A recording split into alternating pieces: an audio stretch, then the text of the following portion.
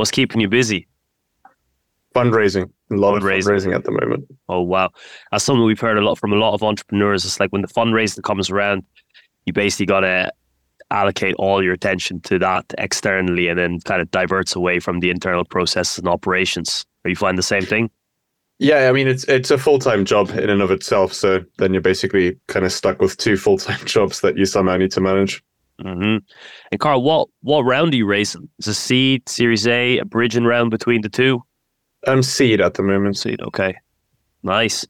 Well, mate, it's great to have you on the podcast. This is usually how we do things. Just get right into the conversation. It's not no formalities, nothing like that. Well, So thanks for having me. what? Tell us a little bit about your business. So what are you building? Sure. Yeah, so Revolancer is a freelancing platform. Essentially, I started freelancing 10 years ago, found a lot of issues with the industry, and I'm trying to solve some of those with Revolancer now. And essentially, what Revolancer is, it's a freelancing platform where freelancers can exchange services and skills and get inspired by one another. Yeah, Okay. can you elaborate on that then? Because obviously we have so many freelance platforms out there right now. You have a huge glut of people wanting to, quit their 9 to 5, do a bit of work on the side, follow their passions and so forth. And I feel like freelancing, offering your services up is quite a good stepping stone to where you maybe want to be in the future. So can you explain kind of what you're doing to capture that market of all these people suddenly becoming freelancers? Yeah, absolutely. So essentially, we have a service exchange system where you can, let's say, build a website for someone, and in exchange, they can do your accounts for you. A platform like that doesn't exist at the moment, especially not one where you can barter with other freelancers. So it's a great way to kind of build your portfolio at the beginning and then exchange that for help with building your brand. And then as you scale, you can increase your capacity and variety of services that you offer to clients by outsourcing parts of that to other freelancers on the platform. That's really interesting, actually. So, is a big part of your customer base kind of cash strapped? People that are more interested in kind of, say if you're building a business or you need some design work done, is like a kind of quid pro quo deal where I will do some work for you and I'll get some value in return? Exactly. Yeah. So you pay with your time and your expertise essentially, rather than with money. I mean, freelancers, when they were surveyed late last year, recommended starting freelancing with 10,700 USD on average, but that same group of freelancers on average started with less than half of that amount. So it's very clear that people feel, that they need more money, or ultimately that they need to get more for less. And how are you making money on top of that? There's a £5 per month membership fee per user. And then we also do larger B2B, kind of partnerships with co-working spaces who will then buy, say 100, 200, 300 seats for their entire community. So how does that work on the B2B side then?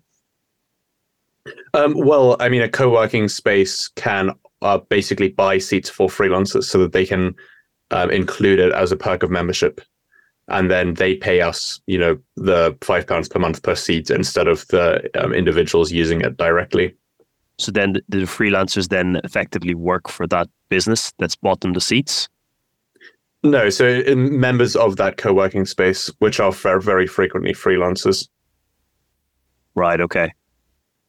That's interesting. And then so tell us about your fundraising. You're kind of in the midst of it right now.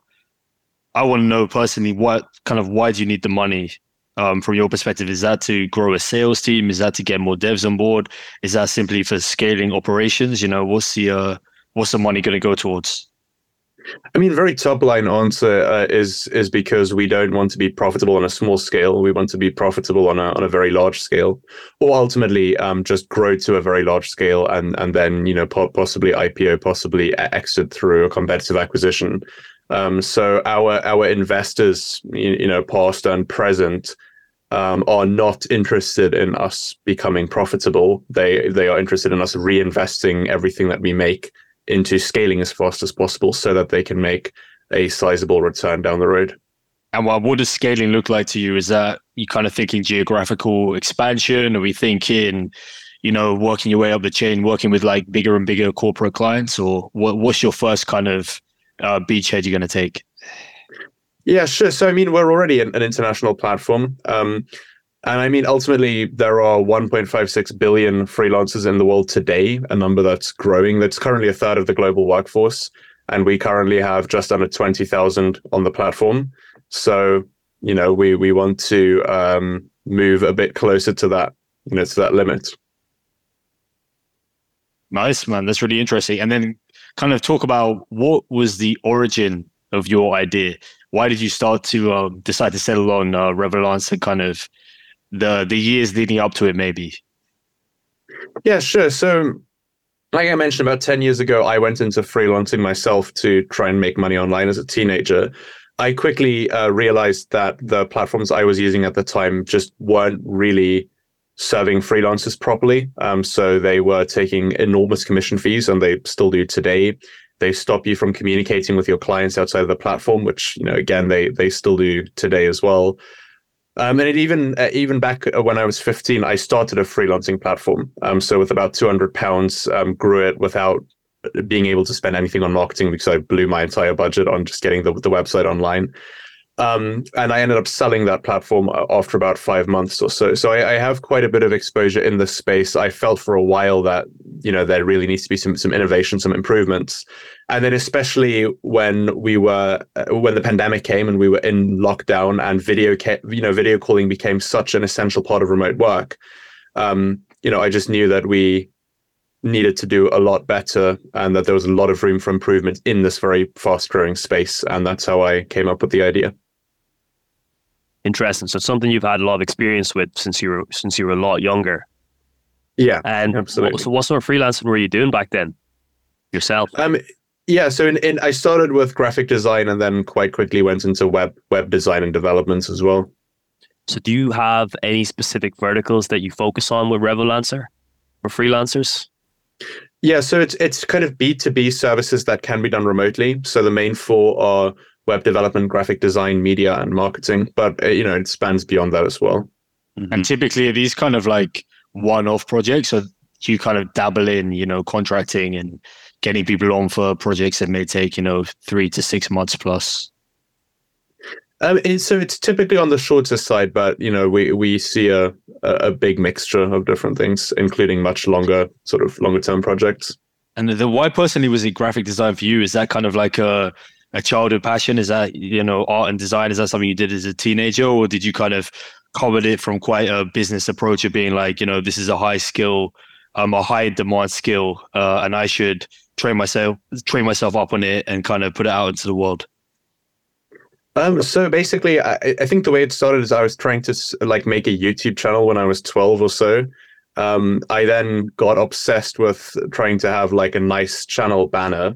So I pirated a copy of Photoshop and kind of taught myself how to use that and gradually got better and better with it. And then when I went into freelancing, that's a skill that I'd already learned. So I didn't really go into I sort of went into learning that skill with the goal of, growing something, in this case, a YouTube channel, but not so much because I thought that I would charge money for that service. It's just because I couldn't afford to hire a graphic designer at that point to make some channel art for me. It's often how it happens, right? It's kind of convenience almost. It's like, you had the baseline and you just needed to kind of stack skills until you got to where you needed to be. But I want to ask you as well, and we can touch on this a bit later as well, you have a background in AI, as I understand. Do you think that a lot of these kind of freelance roles will be AI'd away, so to speak? So, I mean, you already have so many tools that create images for you, create designs for you based on, input descriptions. I've seen things like, building whole PowerPoint decks from scratch in a matter of minutes, just from a few simple prompts.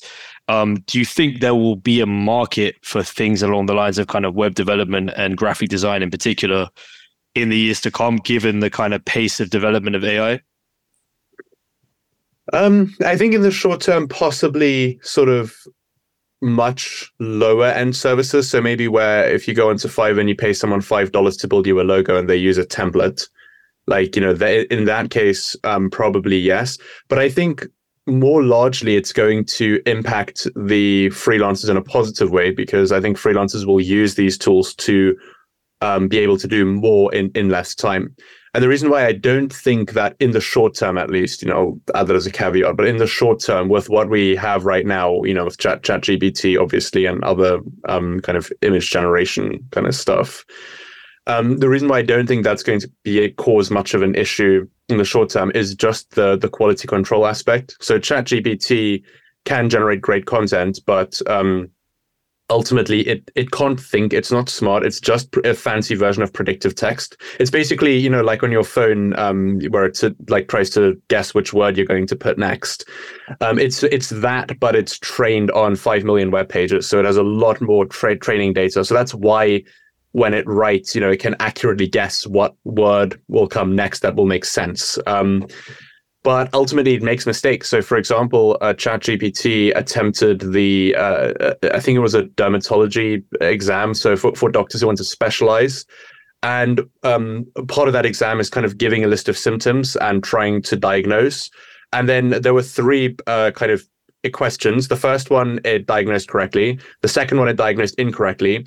The third one, it made up a new disease with symptoms to diagnose the patient. So, it just goes to demonstrate, if you use ChatGPT to generate content about like an area that you don't know a lot about, it will answer with such confidence that you will probably, you'll assume, oh, this is all correct. But in reality, it's not fact checking. It's not like thinking the same way a human would. It's just based on all the web pages it's read, trying to guess which word is going to come next. And that can result in it making things up or like completely just false information. So I think, and this is already where I've seen it work really well with freelancers. Like, let's say you're a freelancer who's a copywriter, you can use it to generate a draft, but then you go through and make the final edits. So now you can save a lot of time doing the work, and possibly also then charge the client less, and a few other things. So I think it will have an impact, but more in that way in the short term than, kind of replacing freelancers, especially more skilled freelancers that charge higher rates. But in the long term, it's very difficult to say. But I think ultimately the one thing that is kind of essential, and I don't see how people are going to solve this, is for it to be able to fact check itself. But that's such a difficult question, because it even starts like before you even think about the technology, like who decides what is fact and what is not fact? It's just such a complicated issue. So exactly. I think, yes, if you're basing it as well off, all of the web pages on the internet, as you said, there's going to be so much wrong information in there. So how do we, at the very first level, be able to tell what's right and what's wrong? And then there's the assumption that a human's going to have to step in and basically designate, all right, these are facts and this is fiction. And then you have embedded in there the bias of the human, right? So I really appreciate your point. And I think you're absolutely right that these things will only really be a superpower in the kind of foreseeable future, purely because you're always going to have that kind of human intervention. If you're going to have human intervention at the start, you're going to need it at the end as well. And there's going to have to be human discretion applied to the output as well. Yeah, absolutely. And I think that's the best way. So to use it as a tool to enhance your work rather than to replace you. I think that's what it's going to be in the short term.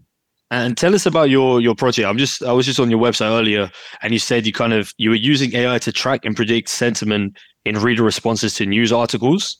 So this was like kind of, was it a final project you did at university, something along those lines? Explain to us, yes. Why you decided to do that, and what did it look like? What did the product look like? Yeah, sure. So yes, it was my university final year major project. It started with trying to detect fake news using AI, but at that time, and this was in late 2020. The kind of first research papers around this topic were at that point only a couple of months old. So it was such a new field. And I realized quite quickly there probably isn't so much that I can do in this area specifically. Also because of these issues, like how can you realistically fact check? There are so many problems there. So then I thought what might be quite interesting is trying to build a system that can predict how people will respond, like audiences will respond to news articles. So Basically, what I did is I built a scraper that would collect all of the new articles published by the 9 major UK news publications, as well as all the reader responses to those articles on Twitter. So I got an academic API access to Twitter, which meant I could scrape something like 1 million tweets a month or something like that, which is a lot more than you can normally do on the free plan. And then basically I collected all that data.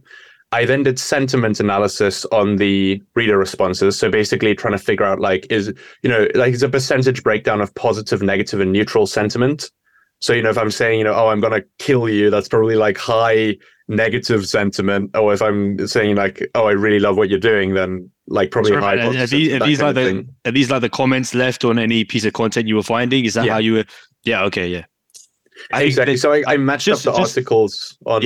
Sorry, just before you continue, I think it's actually an interesting point as well, because I was reading a similar study on this recently, which is you always get the extremes, or there's some kind of study into showing that the 95th percentile of people will only ever comment. So you don't see the kind of responses of how the mass of people feel. That's why on social media you get, in particular, such a divide between, black and white, left wing, right and wrong, all of these kind of very pressing social and political topics. And a lot of people seem to be very divided on. And that's because the loudest voices often are the extreme ends of the scale. And I think that's, from a personal point of view, whenever I go on, Twitter, I only ever really see the strong opinions. And that does not reflect the opinion of maybe even kind of 90% of the people that are consuming whatever news article or piece of content it may be. So yeah, but as you continue to explain, I was just interested to hear if you had kind of considered that as well. Oh, absolutely. I mean, it's the same reason why if you look at any businesses' online reviews, it'll be either 5-star or 1-star, But yeah, I mean, and that's why when I collected these reader responses, I took the average of the sentiment score. So, if it sort of angered more people or made more people happy, or if most people were responding to it in quite a neutral way, average that out. So, the overall response is quite good. And then at that point, I had a neural network that trained on the articles with the kind of average reader response sentiment. And then for new articles, I could then predict how the audiences would respond. So it was very interesting, actually, because you could demonstrate the audience of The Guardian and the audience of The Express would probably react very differently about the topic of Brexit, for example. And I could model that with the actual with the classifier built, and with it continually scraping more and more data. It became smarter and, quote unquote, smarter and smarter, more accurate over time. Did you find that these kind of results were fairly dynamic as well? Did you find that people's sentiments changed over time? Because obviously, you correct me if I'm wrong, but I would think that a Guardian reader in 2016 would not probably have the same views as someone in 2021 or 22, or even that same person, their ideals, their opinion of the world, given their own personal experiences, times current events, times, various things happening that have happened in the last few years, their opinions will slowly morph over time. Is that something you noticed or did any kind of analysis on? Yeah, I mean, it's almost certainly the case. The articles and responses that I scraped, I started scraping, I think, in January of that year, and then I shut it down in probably about May or so.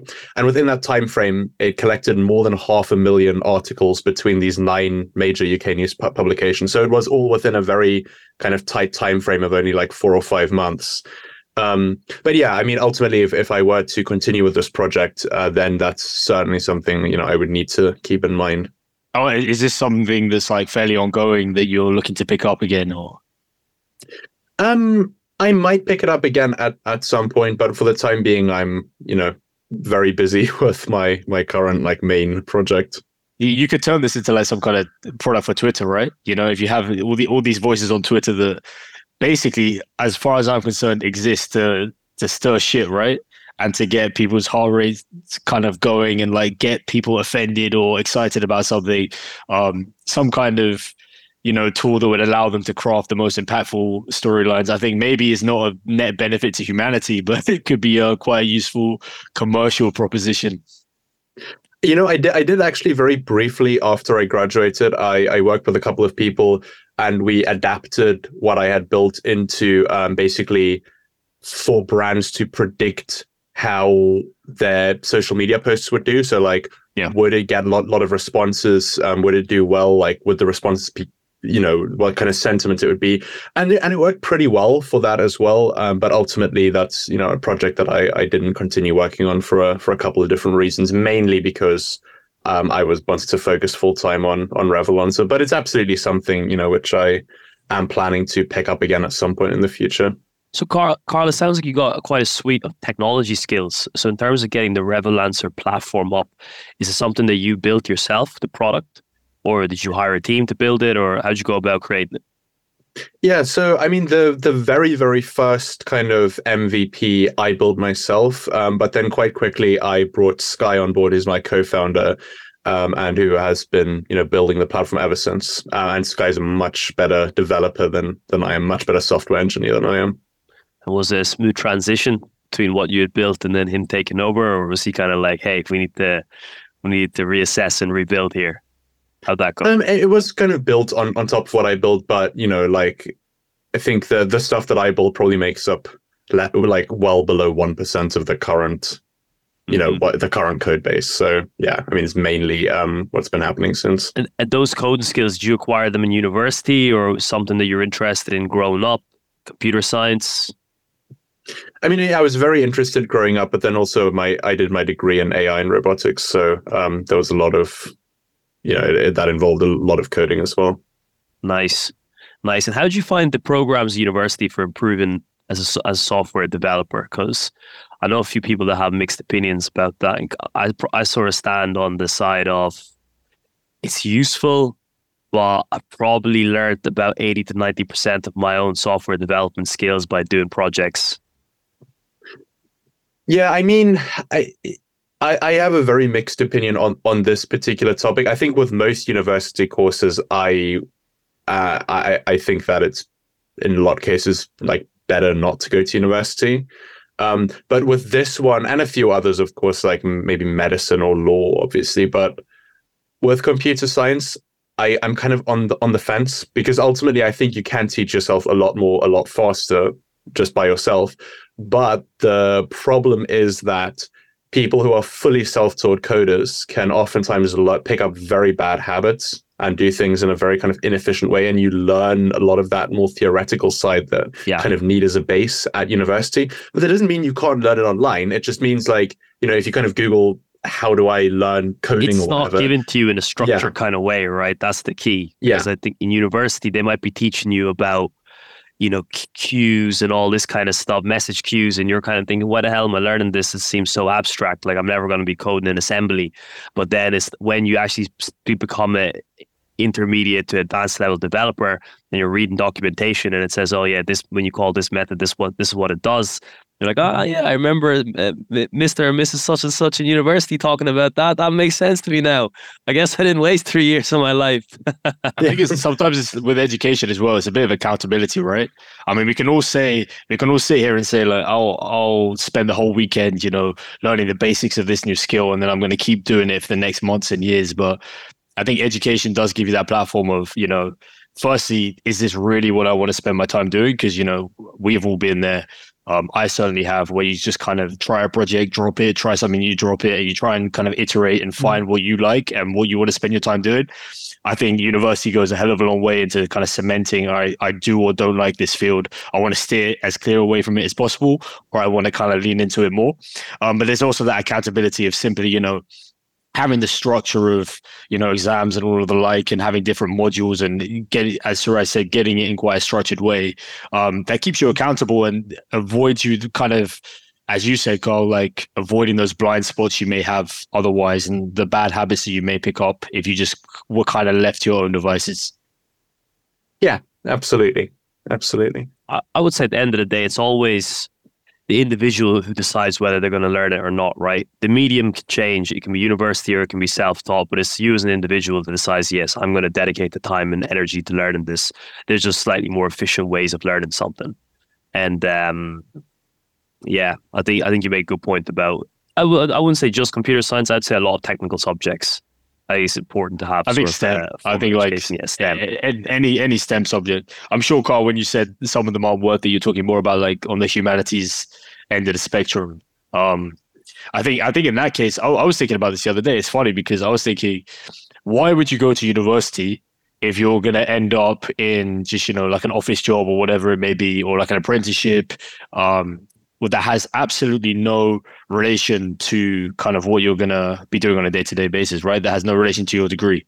And I think it is simply because, if you went to university in any capacity, any kind of employer can see, all right, you kind of know how to show up on time, put work in when required. You're going to have like this base level of reliability. So it's almost like I need to go to just get this stamp so I can get employed, rather than having actual real world benefit in the same way kind of learning a more STEM subject would. Yeah, I mean, it's a very expensive stamp in that case. But yeah, I mean, I'm quite skeptical of the formal education system as a whole, across most subjects. But I think that's also partially because of how I learn. I can teach myself stuff much more effectively than someone else teaching me. And I don't know, that's probably not how most people are. But I think there are a fair number of people who are like that, at least, who, where school and university probably just isn't really made for them very much. So yeah, I don't know. AI will change that? Do you think AI will change that? Because obviously, like one of the huge benefits that a lot of people are talking about is in the next 5 to 10 years, it has the potential to kind of uproot the education system, uproot how people learn, and instead of having classes of 20 people, 20 kids who all sit in the same room, learn the same thing at the same pace, and no child left behind, and all of this stuff, and kind of limits the the top and the brightest students. Instead, you have some kind of AI that will tailor, based on development, level of learning, prior learnings, language, medium in which they learn best, whether that be kind of text, photos, video, whatever it may be. Do you see that as something that has a potential to disrupt the education system?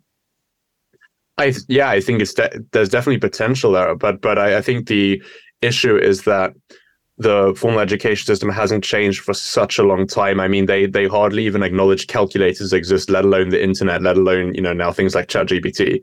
So I hope that at some point, that there will be major changes like you suggested, but I think that it will take a long time. I think it'll be a lot. It'll be a lot of time from when the technology is there until when it actually gets adopted, I think, by the education system. Yeah, legislation and regulations adapt a lot slower than the change in environment that we live in. But Karl, if you were to take a step back then, and if you were talking to somebody, let's say 13, 14 years of age, who's still yet to take steps into the real world and grown adult and choose a career path, what would you say to them in this changing environment, the fact that you work on a platform for freelancers, that education is not all what it seems to be in your perspective? So what would your advice be to someone in that situation?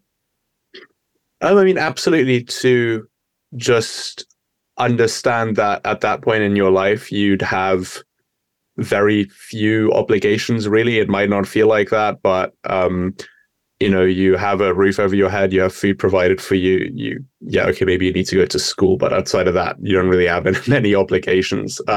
So then now, it's absolutely the time to just really explore the stuff you're interested in and focus on your passion. You can do so much stuff nowadays, and even 10 years ago when I was that kind of age, I taught myself graphic design. I taught myself basic web development. I went onto freelancing platforms. I made some money. I built my own websites, sold my own websites.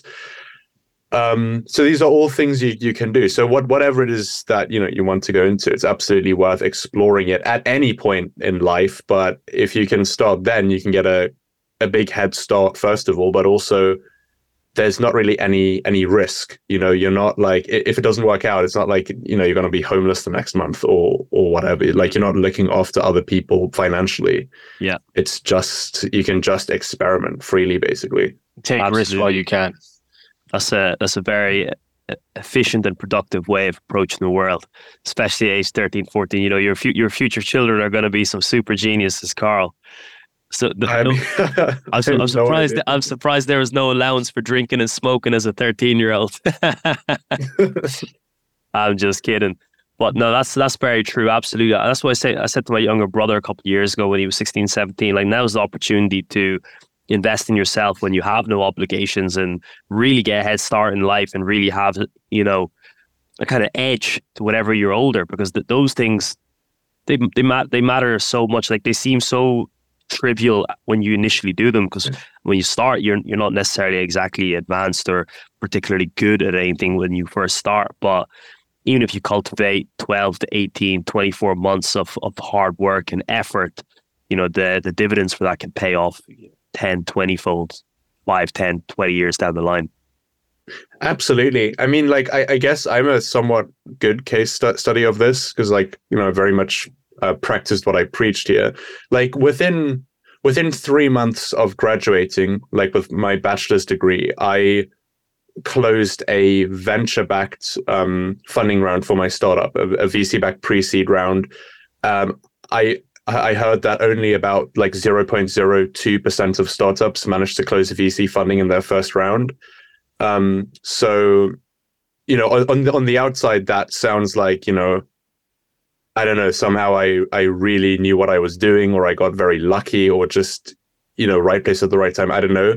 But ultimately, you know, for 8 years before that point, I had, you know, built so many different websites, tried building so many different businesses, failed over and over again with so many things, but just never gave up, kept trying. And then ultimately put me in a position where, you know, I could go basically full time into running my own startup directly out of uni and get paid for it.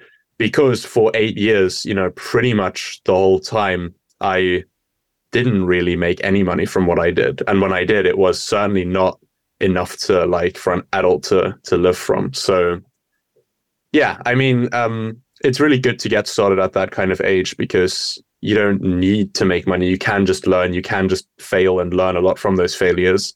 And then ultimately when the time comes, you can, you know, pull something off and have a head start. Exactly. I think one of the adages that goes with that is either you win or you learn. So even if you're failing, you're learning in the process. So you're not really failing. Yeah. Oh, absolutely. Fail forward. But that's fantastic. I appreciate that transparency as well, talking about, you know, just how long it took you to kind of start earning money and get off the ground. And there's so many people, 99% of people would have given up in those 8 years, right? They would have given up after a month, frankly, the vast majority of them. It kind of seems to me that you really did know deep down that this is a route you want to take. Because yes, I very much understand the concept of, you know, get beat down or get knocked down 7 times, get up 8 and just keep going and going and going. But there's something, especially in the entrepreneurial world, which is like, you need to know when to quit. So when you're kind of following these pursuits, how did you know that your vision at the end of it was something that's worth spending years and years potentially making no money off, because you know that the prize at the end of the day is great enough? It's something like I've tried thinking about this. It's difficult to understand exactly why, I think. I mean, when I was 13, I remember I just got the idea in my head that I needed to work for myself and that there wasn't any other way. I don't know, like, why exactly that popped into my head, but it stuck around. And that tends to be kind of how I've always been with everything. I'll, like, get an idea into my head and then be just absolutely relentless to, like, making it come true. I don't know why I'm like that, but I think, you know, in this case, it really, really benefited me. I think it's just because I knew deep down for a very long time that, like, I needed to work for myself, and if I tried working for someone else, it probably wouldn't end up working very well. And then I think, you know, like a few years after I got started, I did some work experience while I was in sixth form, and it got, like, reinforced definitely that I didn't, you know, that working for someone else just wasn't really for me. I think, yeah, that's a common trait between all of us here, and particularly everyone who will listen to this, that it's that control and that freedom that you crave. Ultimately, I think that's the most important thing that we should try and achieve in life. The freedom to do and make the decisions that we want to make, as opposed to doing things purely for money or for recognition and stuff like that. Some people may disagree, but that's my personal opinion. But then if you just go a little less high level than that, kind of why was it in particular? So you talked about graphic design and the website development you did, and you've now gone on to make your freelancing platform. It's all kind of operating in the same kind of niche. How did you know that niche and that industry was where you wanted to spend and devote your time? Or maybe you did jump around a lot of industries, and if you have done, then maybe you can fill in the blanks there and about why you tried different things. I mean, I did absolutely jump around trying a lot of different things, but it was mainly within this kind of freelancing space, like kind of creative services. I guess because it's what I started with, so it's what I understand the best, and also like really understood the problems of best. And then I was just sticking to my strengths, because like being like a couple of years ago, just having graduated from university, like I'm completely fresh into the professional world. So if I'm going to pull off a business, really make something work, it needs to be something that I understand a lot and already have a lot of experience in. And this is an area that, I understood very well for the past 10 years. So what do you do outside of this, man? Do you have any hobbies or passions, or is it still all within the same realm of like creative services? Do you spend your time writing? Do you spend your time like doing art or something like that? I can see you as maybe someone who kind of dabbles in that in their spare time. Shed some light onto that, so we can kind of we can understand what kind of guy you are outside of your business. Sure. So I don't do any kind of art. I don't do any kind of writing whatsoever. I mean, like for a very long time, I would ignore school and focus on, and then university and just focus on trying to make money online and build different businesses.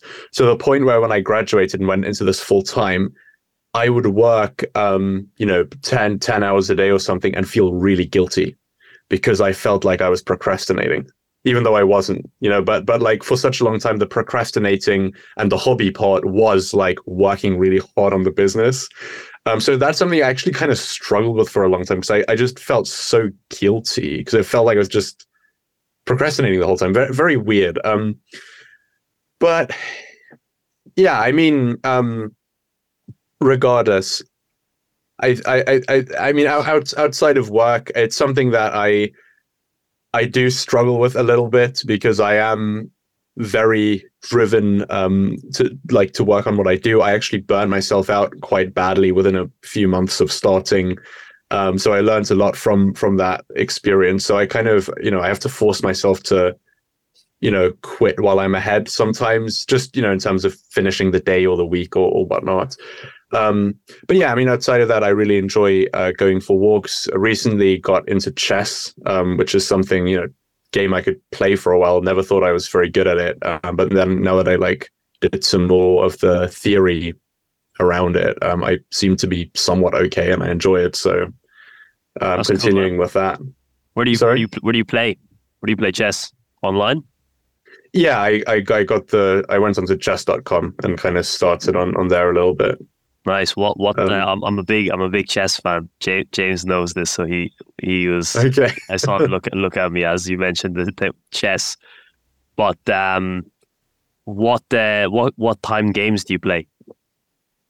Oh, I mean, nothing too serious yet. I mean, really just getting started with the just the kind of initial lessons and stuff on chess.com, and nice. Because for a long time, I knew what the different pieces do, what they're called, that kind of thing, but not the importance of controlling the center of the board, protecting your pieces, sort of how to develop them. Yeah, absolutely. Yeah, just that sort of stuff. So yeah, getting more and more into that. I have a very good friend from university who was the president of the chess society, and he's obviously very into chess. But every time I play against him, I just got absolutely demolished. We need to have a live session between you and Suraj. Just a live competition, live stream, Set up and Twitch together. I think I would definitely lose in that case, but maybe I can get my friend to play against you. That might be more of a competition. Oh, I don't know, man. He talks a big game, but he's not all about that. Okay.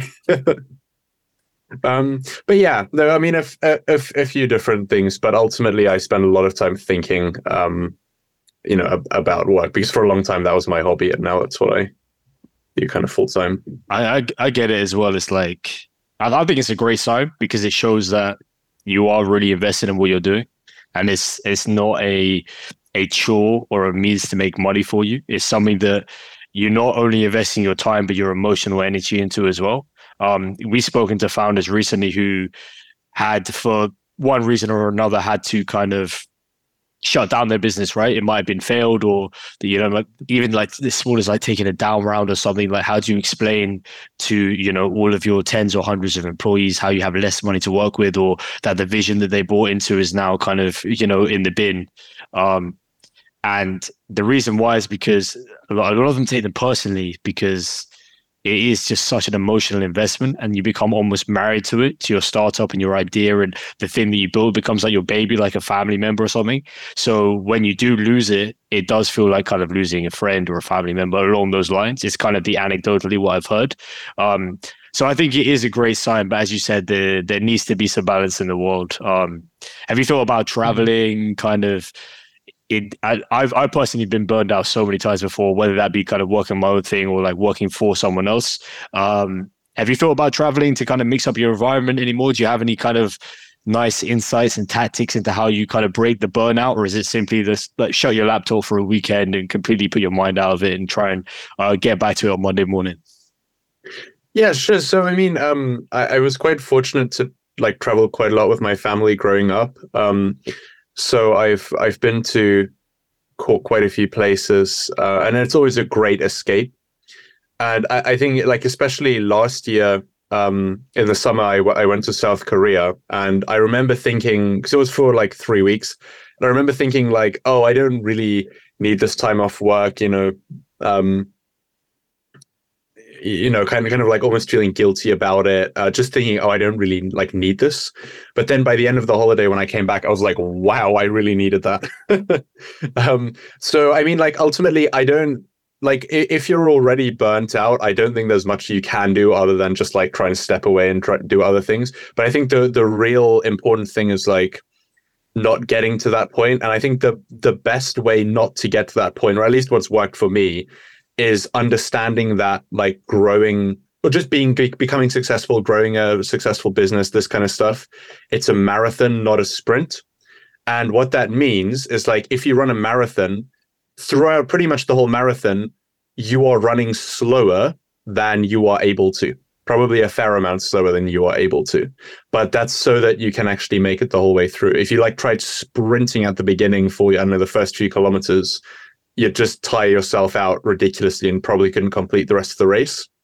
So that's how I think about it. So like, and the other thing is just like quit while you're ahead. Let's say you spend like the first 7 hours of the day, just like win off to win, like meetings go great. You just feel great. And you're like, oh, awesome. I'm just going to work like another 4 hours or whatever. Just don't quit while you're ahead.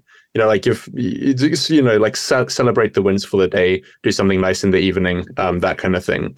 So I've been like constantly just reminding myself of those things, and it's meant that I haven't really burnt out since this happened like a year and a half ago. But yeah, before that, I would work like 10 plus hours, 6 days a week, and I burned myself out.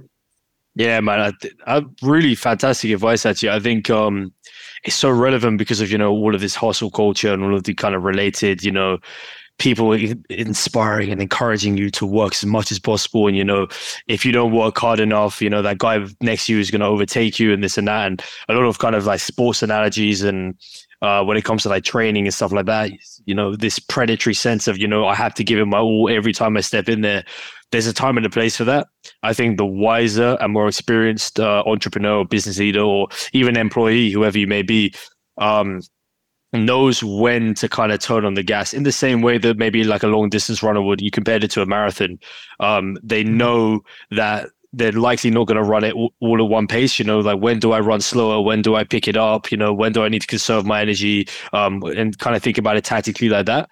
And I think, to add to your point, the disadvantage of to kind of, agree with you is that when you push hard, you often push hard in the wrong direction. I think a lot of the time, a lot of us kind of work for work's sake, or we work to look busy or to feel like we're doing something. And, maybe you spend 1 month with your head down. You didn't look up to see, where you are, what's changed, what's new, like who could have helped you with this, where could you have gone for advice? I think we've all been there where we've got our heads down, or whether it be like a coding project or some piece of anywhere from like, it could be like a bit of writing or even the most mundane thing, and kind of shut ourselves off from the outside world and not think about the bigger picture, and not think about, am I actually going in the right direction, or am I just working for work's sake? So to always have perspective on where you are, and where you're going as well is a highly underappreciated skill. So it's fantastic advice, man. I was going to ask you questions along those lines as well, but you pretty much answered it for me. But we do have to wrap up now, Karl, but I really appreciate your time, man. Sorry I had to drop off. You had some connectivity, electricity issues. If you want to end on anything like that you want to plug for yourself, or talk about anything that's coming up that's exciting for the listeners, just shout now. Yeah, absolutely. I mean, if you're a freelancer and you're interested in Revolancer, then you can find it on Google. Also, I'm happy to answer any questions or help out where I can if you add me on LinkedIn. So hope that's useful. And thanks very much for having me. Really enjoyed the chat. And I think that, I think he left after we started talking about chess, and he might have gotten a bit intimidated by by my kind of beginner skills. But man, he talks the big game, but I've witnessed him lose a number of times, and I want to see him lose again, so we need to have you on. We'll try it next time. Yeah. Oh man, it's been a fantastic conversation. Thanks so much for your time, Karl. It's been a pleasure. Yeah, thank you so much. Take care of yourself. Bye-bye.